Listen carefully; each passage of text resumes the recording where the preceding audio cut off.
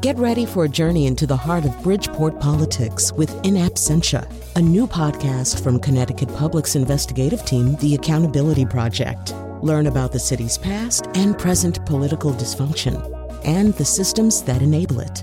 Tune in wherever you get your podcasts. Funding provided by Robert Yeager and the Tao Foundation. This is Where We Live. I'm Lucy Nalpathanchel.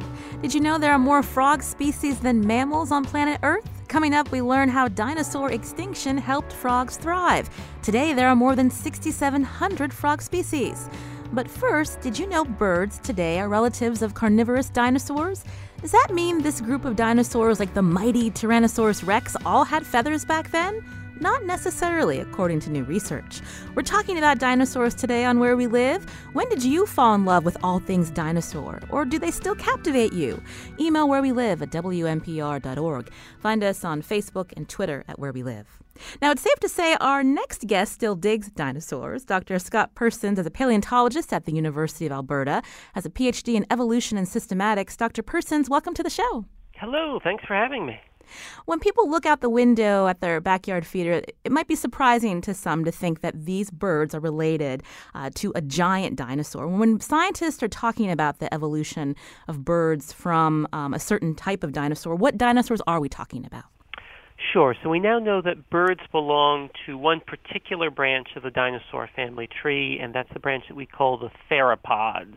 And mixed in among the theropods are some of the most famous dinosaurs, animals like Tyrannosaurus rex and Velociraptor.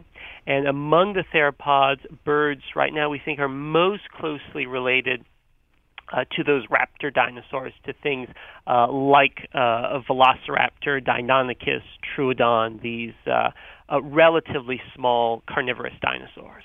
So carnivorous, so not the Triceratops or the Stegosaurus.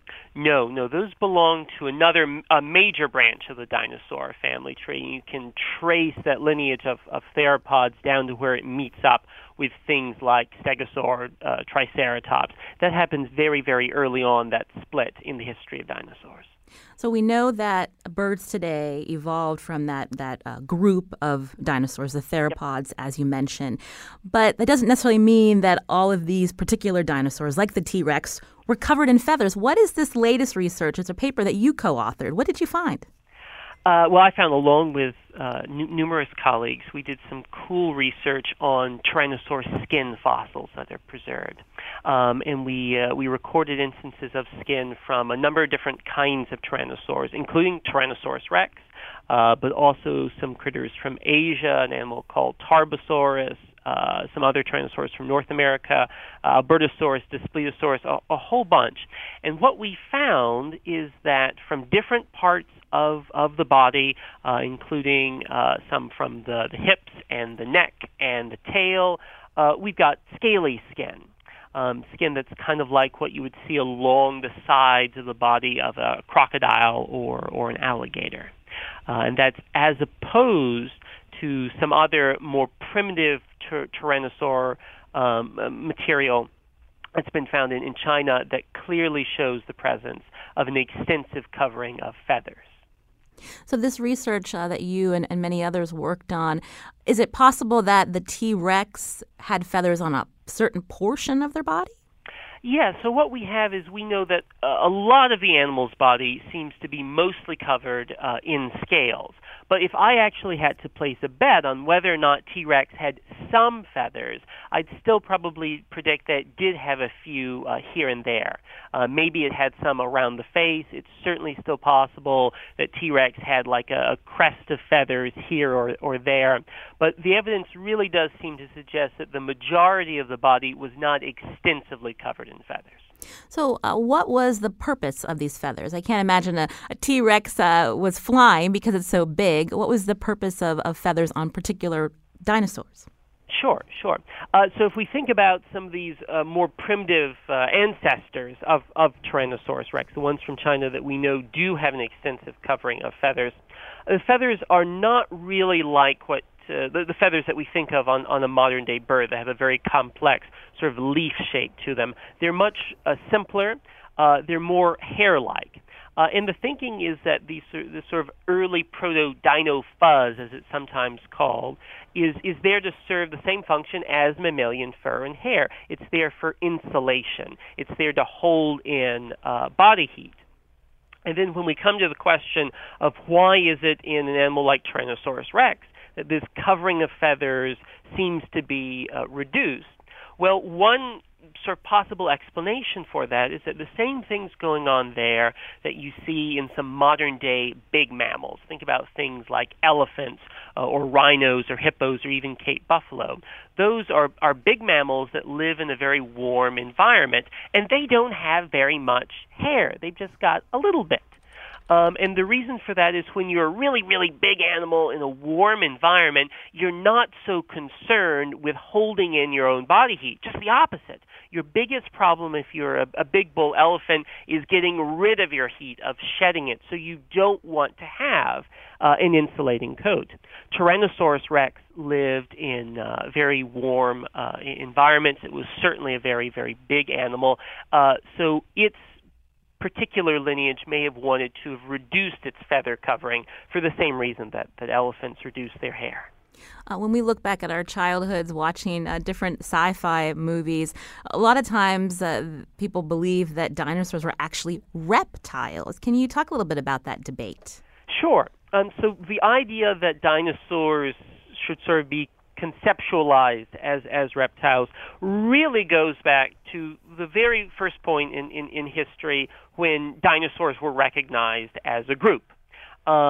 And at that point in time, we had very, very limited fossil remains of dinosaurs. We didn't have great complete skeletons. And some of the pieces of the skeleton that we happen to have included sections of the jaws and the teeth. Teeth of carnivorous dinosaurs look very, very similar to the teeth of some carnivorous lizards, things like Komodo dragons. They also look fairly similar to the teeth of crocodiles. And the teeth of the herbivorous dinosaurs that we had also reminded a lot of naturalists of the teeth of a modern herbivorous lizard, something like an iguana. And so based on that early limited material, there was immediately a connection made between dinosaurs and reptiles.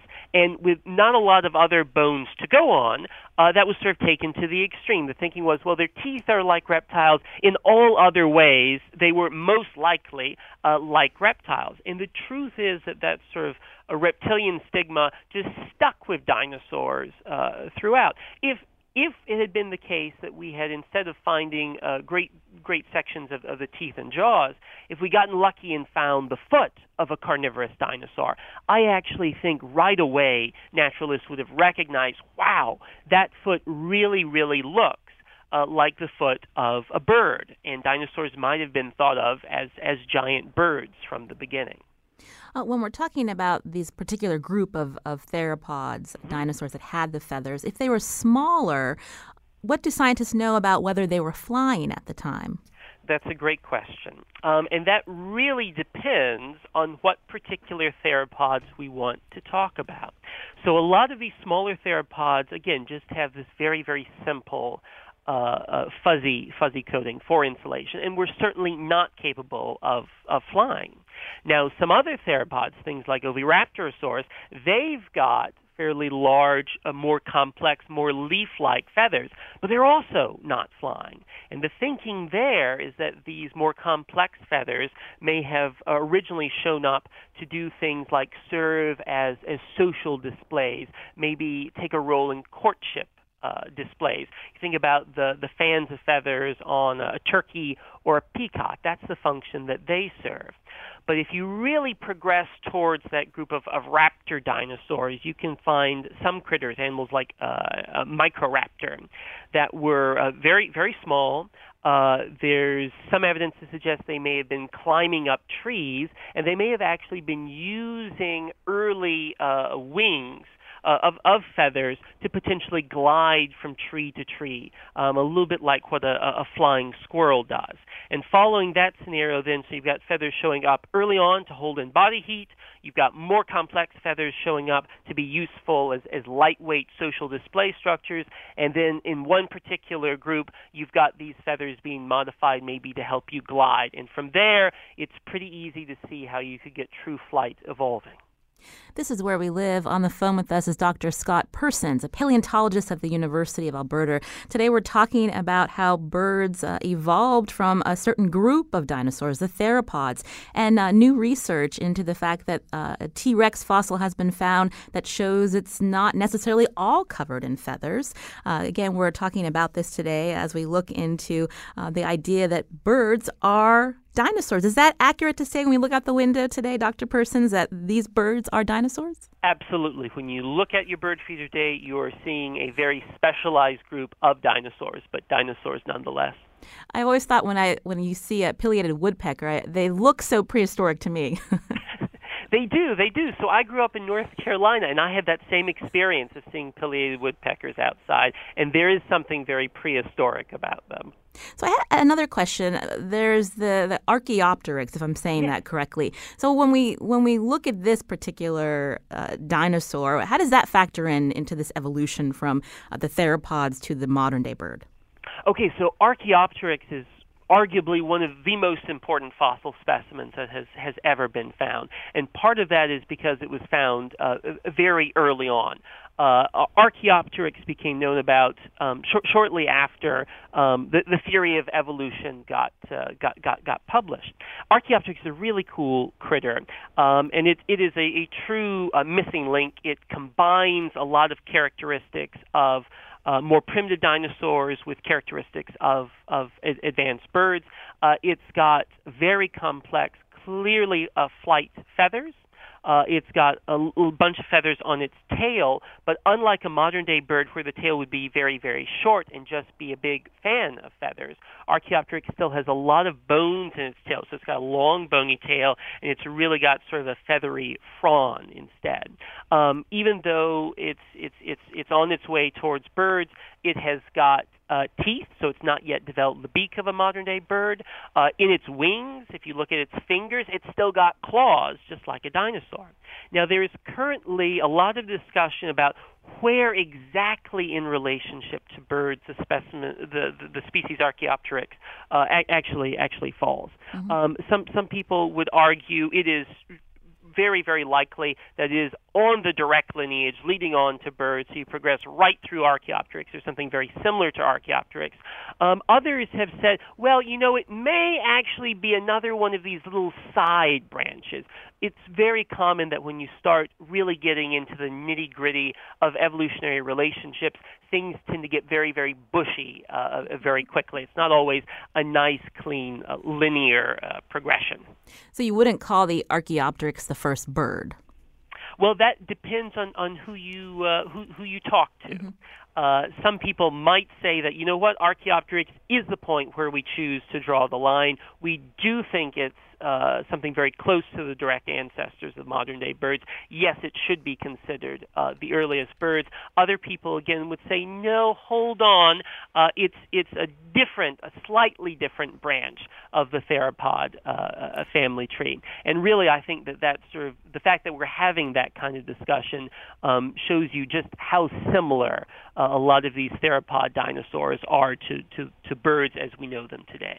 And before we head to break, Dr. Persons, I did want to ask, at what point did paleontologists decide that birds were indisputably descended from a certain group of dinosaurs? That's a good question. So the idea that dinosaurs are the ancestors of birds is very, very old. That actually goes back to 1868 with Thomas Henry Huxley. But when we really put the final nail in the coffin, I think was there in the 1990s when the first feathered dinosaurs were found, because feathers are sort of this great unequivocal birdie trait. If you've got feathers, we know you're related to birds. This is Where We Live. I'm Lucy Nalpathanchel. On the phone with us, Dr. Scott Persons, a paleontologist at the University of Alberta, as we talk about the carnivorous dinosaur-bird connection. Despite their evolutionary ties, new research shows that the T-Rex most likely was not covered entirely with feathers, but scales did exist on their skin. Now, coming up, a Yale scientist will join us to talk about his cutting-edge research that's giving new insight into the process behind the evolution of birds. This is Where We Live.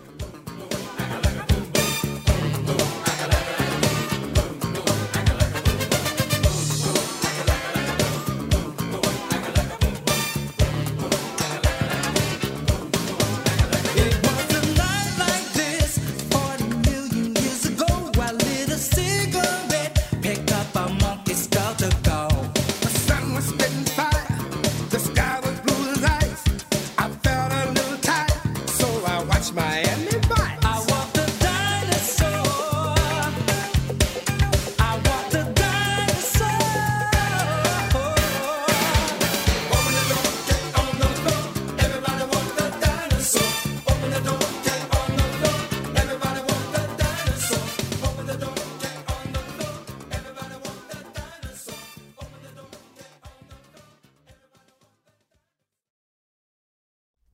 This is Where We Live. I'm Lucy Nalpathanchel.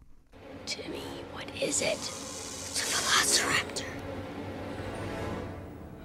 It's inside.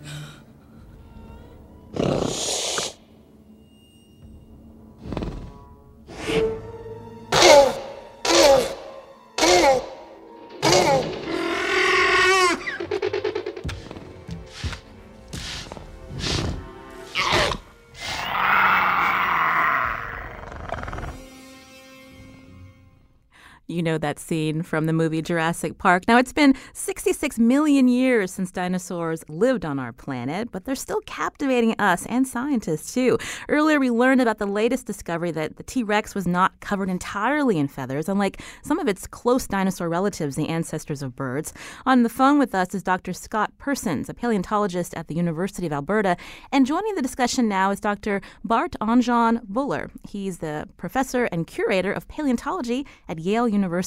Dr. Buller, welcome to the show. Hi, it's great to be here. Thank you. We just heard that clip from the classic dino movie Jurassic Park, and we were hearing the sounds of the velociraptor that were the dino villains. I understand that these fictional dinos have a connection to paleontology at Yale. Tell us about that. That's right. Okay, so the original book, Jurassic Park, on which the movie was based, it had a creature in it that was the velociraptor, and it was called Velociraptor, which is the genus name. The species name was Anteropus. The reason for that was that there had been a book published earlier that synonymized all of these raptor-like dinosaurs under a single genus, Velociraptor. But the species Anteropus is actually Deinonychus anteropus, which is an animal that was first found by Yale paleontologists.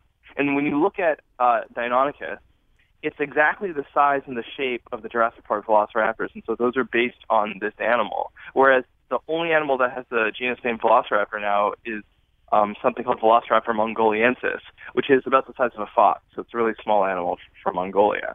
So the Yale animal is the animal in Jurassic Park. And this was found by a Yale paleontologist, John Ostrom?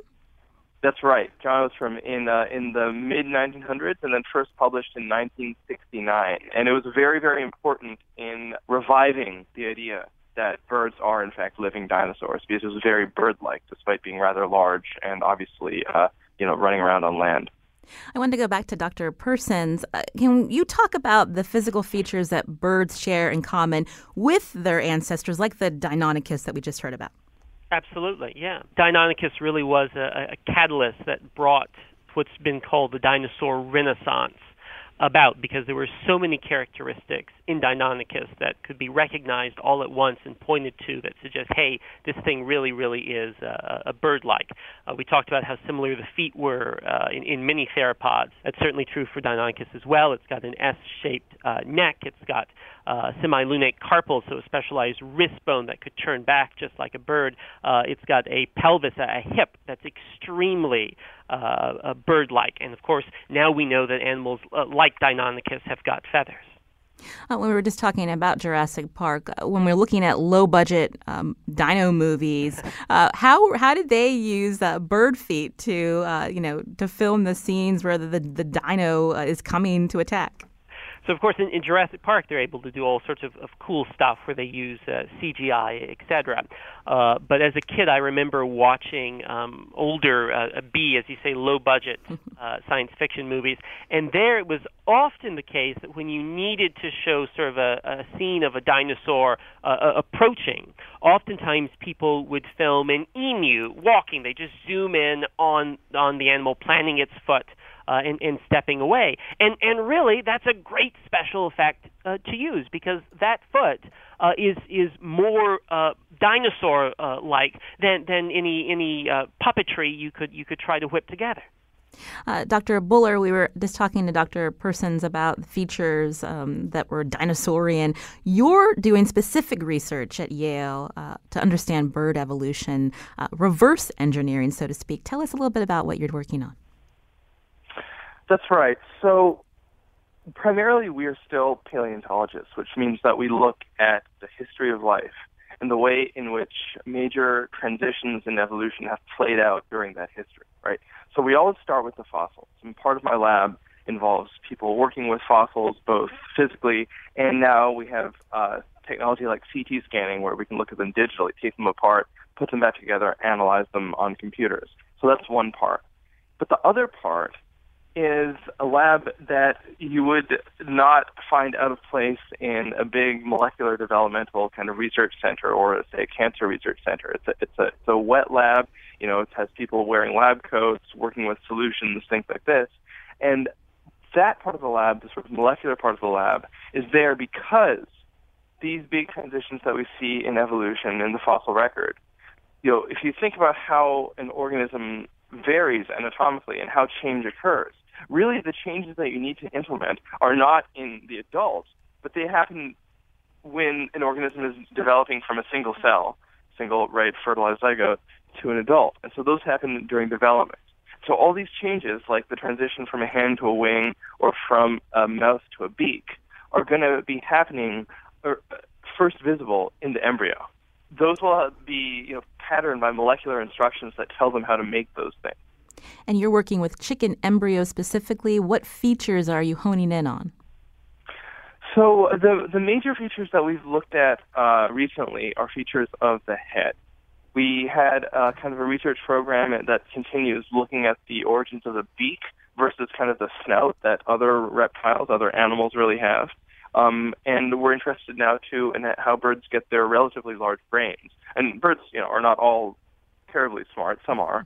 But they do have very big brains compared to the reptilian ancestors, and that's something that played out during dinosaurian evolution. And that seems to have profoundly affected the skull as well. And then we've got smaller teams just beginning to look at the the hand and the tail and other parts of the animal that are transformed between something like a dinosaur and something like a bird. So for our listeners who are hearing you describe your research in the lab, it's not like you're working on genetically modifying chickens. You're just working with embryos to see at what point certain features are developing. Can you explain a little bit more about that? Yeah, that's the first part. It does move on from there. You know, again, we are interested in the process of evolution. So we're not looking to, you know, make a dinosaur or a non-avian dinosaur. But as part of this process, you know, you first look at when things change in the embryo, or when they don't, in the case of, say, the alligator embryos or the reptile embryos that we use as kind of comparative, primitive conditions, things that don't have beaks or don't have wings. So you look at that, but then you can also go and say, okay, I've seen that it's at this point that you start seeing differences between the face of a chicken and the face of an alligator that involve getting a beak. Now I'm going to look for the genes that are involved, or the sort of molecular kind of machinery that's involved in making that beak versus that snout. And at that point, what we did for that particular experiment is that we found some major differences in the way genes were kind of deployed in the embryonic face that we thought might be responsible for, you know, chickens having for birds having a beak. And we were able to go and sort of brute force remove that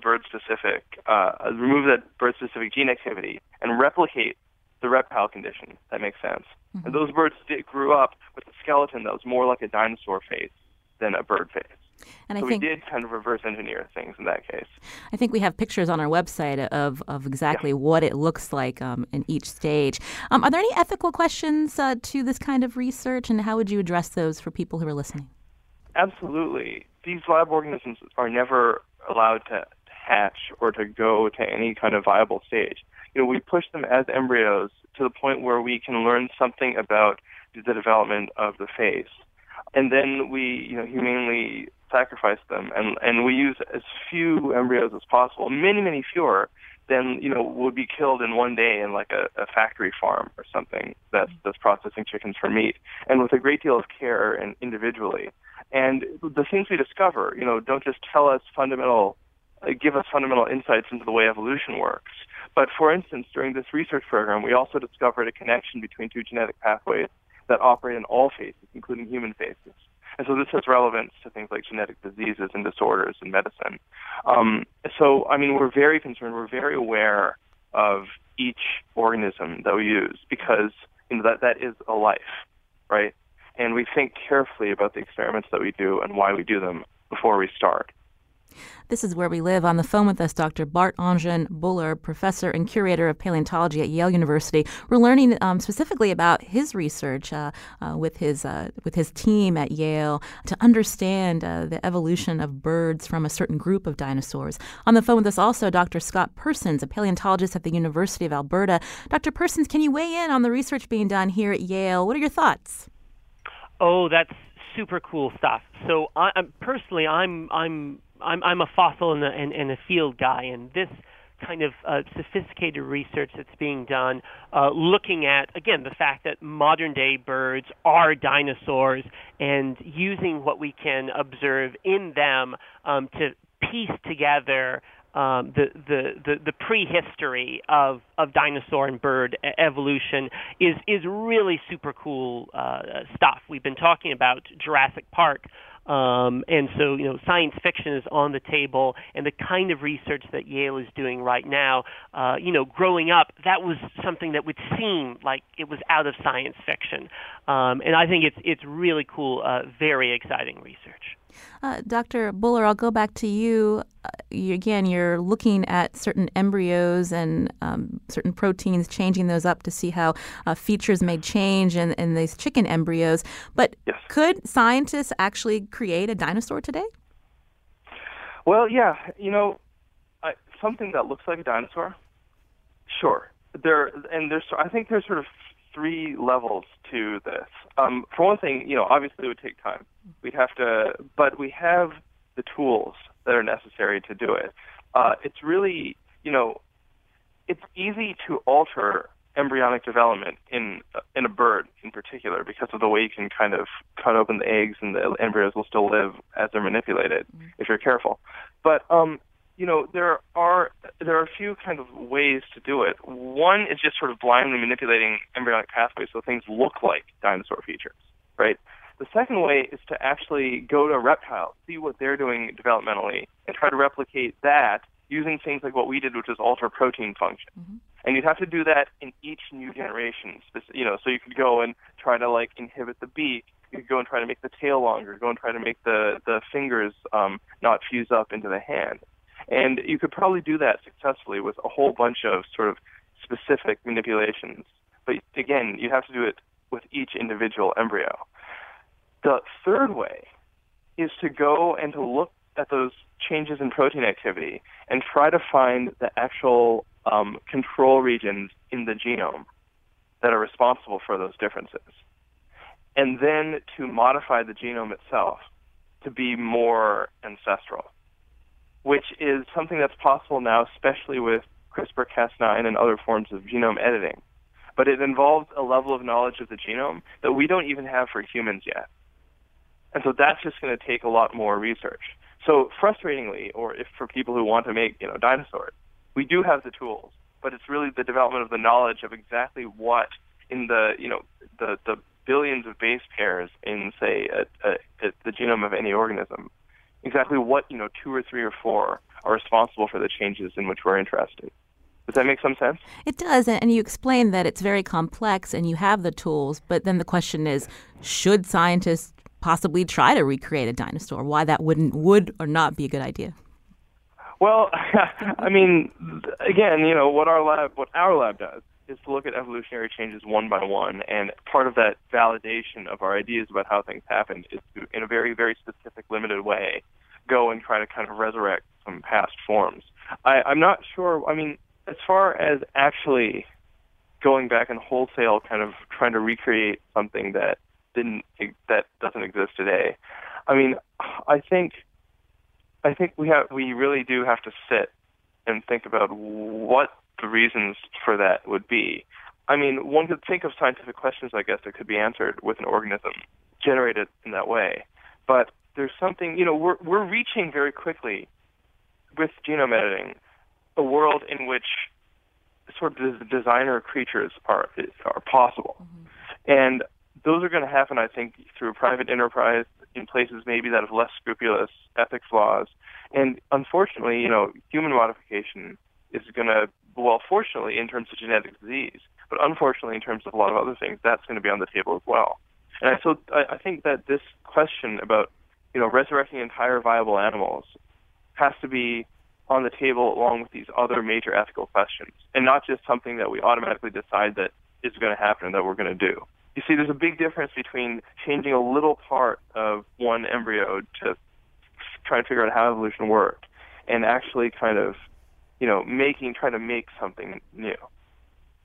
I wanted to go back to Dr. Persons. First, if you wanted to add anything to what Dr. Buller was saying, but also when we think about the mass extinction of dinosaurs way back when, and what we can learn from that today, as the focus now is on how the climate is changing, how other species are dying. Sure. In relationship to your first question, I just reemphasize the point that there is, a big difference between the prospect of trying to genetically resurrect a dinosaur to fit the premise of Jurassic Park, to put it on display, versus the idea of studying the process of seeing which genes to switch on and off in order to learn about the evolutionary history of dinosaurs and birds. In relation to the dinosaur mass extinction and how it reflects to our current situation. So, of course, while we're talking about big paleontological debates that seem to very much so have been settled now, as far as the extinction of the dinosaurs go, the prevailing hypothesis, of course, is that 66 million years ago, an enormous asteroid collided with Earth and brought about the catastrophe that ended the dinosaurs. And when it hit, it caused huge tsunamis. It formed a tremendous crater down the Yucatan Peninsula. It sent up flaming debris that may have started widespread forest fires and things like that. But the biggest thing that the impact is thought to have done is that it sent up very, very fine dust into the atmosphere that didn't settle down for a long time. And while up there, it was essentially a layer of smog. And that smog blocked out sunlight and caused a widespread global cooling. And that kind of big climate change spelled disaster for the dinosaurs. It was bad for a lot of other critters as well, but dinosaurs, with the exception of birds, we think were hit particularly hard because a lot of them were large-bodied animals. And when you block out the sun, you kill off a lot of plants, and when you kill off plants, you begin to kill off herbivores. And big herbivores, of course, require a lot more food than small ones, so they are particularly vulnerable. Nowadays, we're at a point in time that many suspect may be the start of another mass extinction. We may be at risk of losing some of our major lineages. And just like back then, some of the groups that are most in danger tend to be big animals.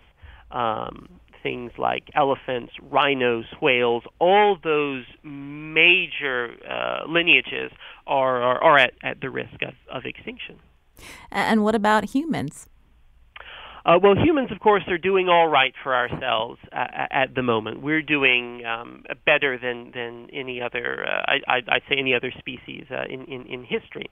Obviously, there's reason to think that our own hubris may be our downfall, and while we may be able to outlast a lot of other big animals, certainly we suffer from the same problems. We are, by vertebrate standards, still a fairly large organism. We certainly have very high energy requirements.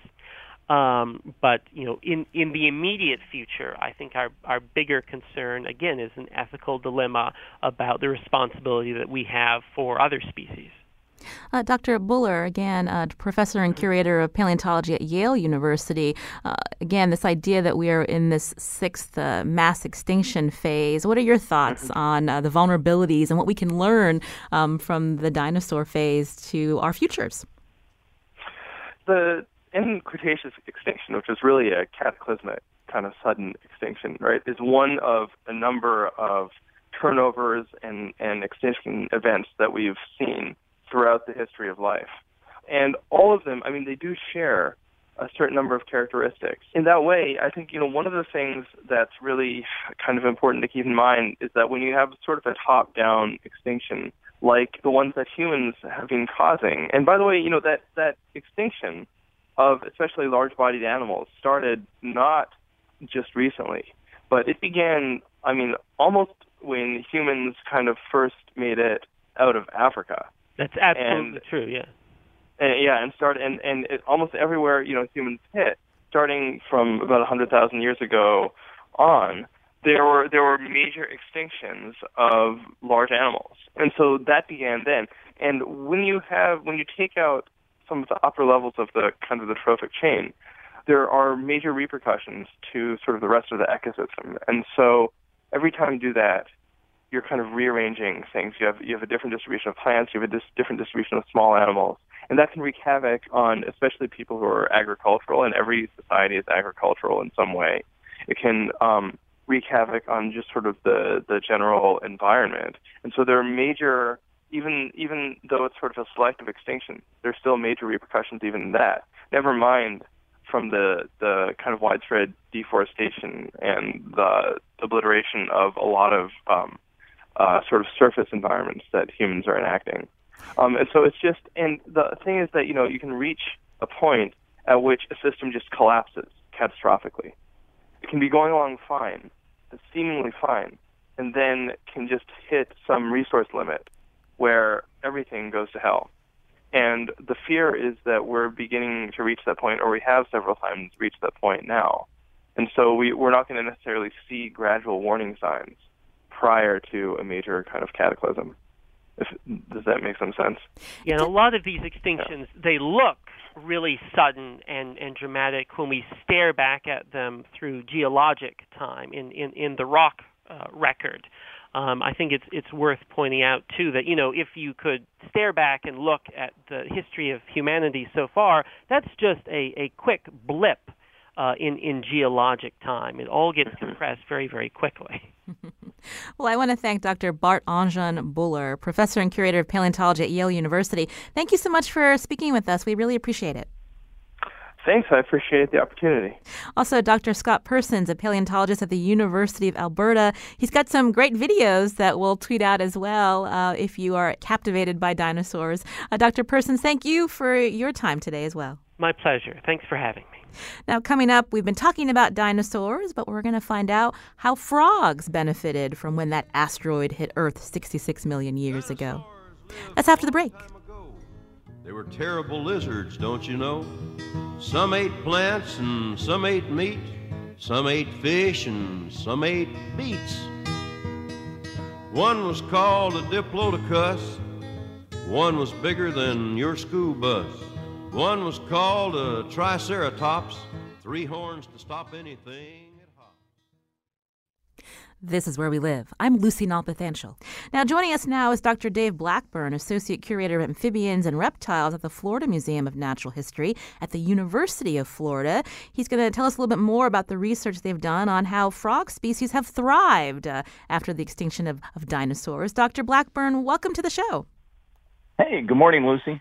Tell us a little bit about your research and your latest research, and what did you find when you look at the frog's timeline through evolution? Well, in general, we're interested in the diversity and evolution of frogs, and there's a truly long timeline to that. We believe frogs have looked like frogs on Earth for more than 200 million years, so there's a really long time frame to frogs. And so we've often thought about that as a relatively static, constant thing, and we've had species evolve, over time, but we haven't thought about the dynamics of that. Have there been bursts of extinction? Have there been bursts of evolution that have happened? And recently, we've used sort of a large-scale genetic study to understand how frogs are related to one another. And when we translated those genetic differences to essentially a measure of time, we realized that many of these different lineages that are really familiar to us today all evolved after the extinction of the dinosaurs. So even though frogs had been on Earth for well over 100 million years before that, many of the lineages that are common in our backyard, pretty much all of the lineages common in our backyard in North America, have all evolved after the extinction of the dinosaurs. And I think that's a really cool finding because it reshapes how we think about lineages that are really familiar to us here at home. When we're talking about the mass extinction of dinosaurs, how many lineages of frogs thrived after that? what we found was that three big lineages that today actually represent more than 85% of all living species came from these three different lineages that are basically from the southern continents that were probably evolved in either South America or Africa at the extinction of the dinosaurs. And just to give you a sense of what that is, so there's probably about 85% or so of all living frog species evolved from lineages that began then. There's about 6,700 species of frogs. So that's a massive amount of the living diversity that all dates to after that extinction event. So one of the things that to us was exciting was thinking about how, these things are familiar to us, but this sort of cryptic history to them. It makes us rethink about how extinction events might have actually sort of reshaped the patterns of diversity of these groups that we see today. And why did they survive? How did frogs adapt? Well, what's interesting about frogs is that, and amphibians in general, is that they're good at eking out an existence in remarkably small places sometimes. And so, we think about these extinction events like both Anjan and Scott were talking about as being these sort of massive, and potentially when we think about them as these uniform events across the Earth, when we think about these extinction events. And the truth, of course, is that, well, that's probably not really true, right? It's a big, bad thing, but there may be places that weren't as badly affected, right? That makes sense, right? We can think about that with our extinction events that we have here. So there probably were certain spots where things survived. And so I think it's interesting, the impact event that ended the Cretaceous was in North America, right? Not in Africa. So where do we have these lineages evolving?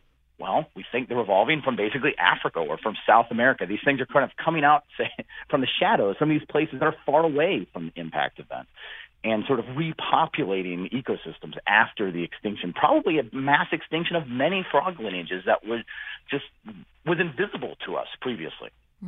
You mentioned there are 6,700 species of frogs.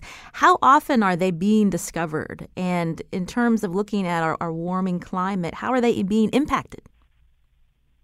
That's a great question. So we, as a community of scientists that study amphibians and reptiles, we describe nearly 150 to 200 new species of amphibians every year. Probably the vast majority of those, 100 to 150 species every year, are new species of frogs. These are not, to be clear, newly evolved species.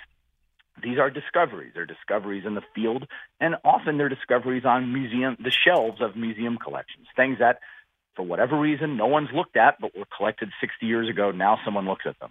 And so to sort of make the point of the sort of intersection between discovery and extinction, because so many of these things we find are actually on shelves of museums, many of them are already extinct. So we've already entered the realm of your two previous colleagues who describe extinct species.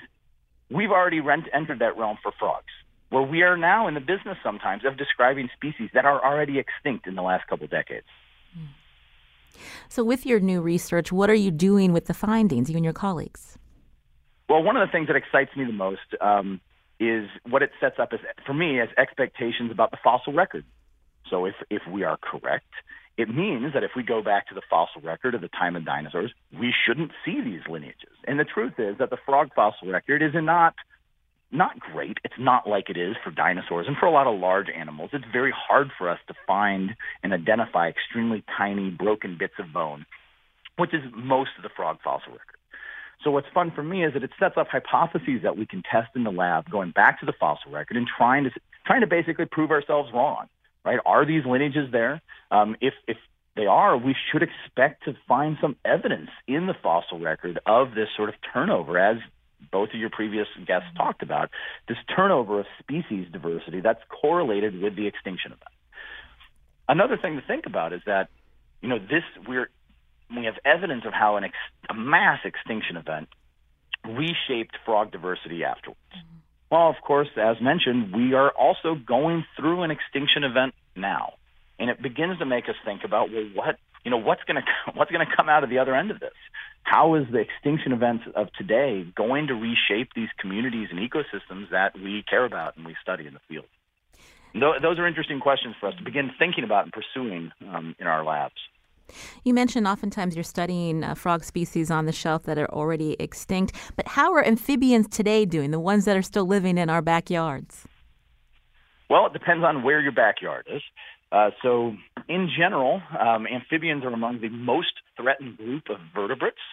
More than 30% of the living species diversity, so more than 30% of those 6,700 species are threatened with extinction. There's probably another 20% we don't know about, and I can usually when we don't know, it's not a good thing that we don't know. It's usually a bad thing. So there's a huge proportion of living diversity that's threatened. Much of that is threatened by a combination often of disease, of habitat destruction, and climatic change. And possibly the single worst one is habitat loss. Many amphibian species are found in really small areas. So you cut down this forest, it's the only forest where this species is found, so goes the species. So habitat loss and degradation are really important factors, especially driving amphibian declines, as are disease. And sometimes these are in combination. So we're seeing declines and extinctions all around the world over the past 30 to 50 years. We've been talking earlier about dinosaurs. We know you study amphibians. At the end of the day, which would you say is cooler, frogs or dinosaurs? Well, I'm really happy to have a dinosaur program and about frogs, because I will do everything in my power to try and argue that frogs are in fact cooler than dinosaurs. Well, I want to thank you for giving us a little glimpse of the research that you've done, and we'll tweet out links for more details. Dr. Dave Blackburn, he's Associate Curator of Amphibians and Reptiles at the Florida Museum of Natural History at the University of Florida. Dr. Blackburn, thank you so much for your time. Hey, thank you, Lucy, for having me. Today's show is produced by Carmen Baskoff and Lydia Brown. Special thanks to producer Jeff Tyson on the phones today. Our technical producer is Kyone Wolf. WNPR's executive producer is Katie Tolarski. You can go to our website, WNPR.org/where we live for more about the show. You can download our podcast on any podcast app. I'm Lucy Nalpathanchel. As always, thanks for listening.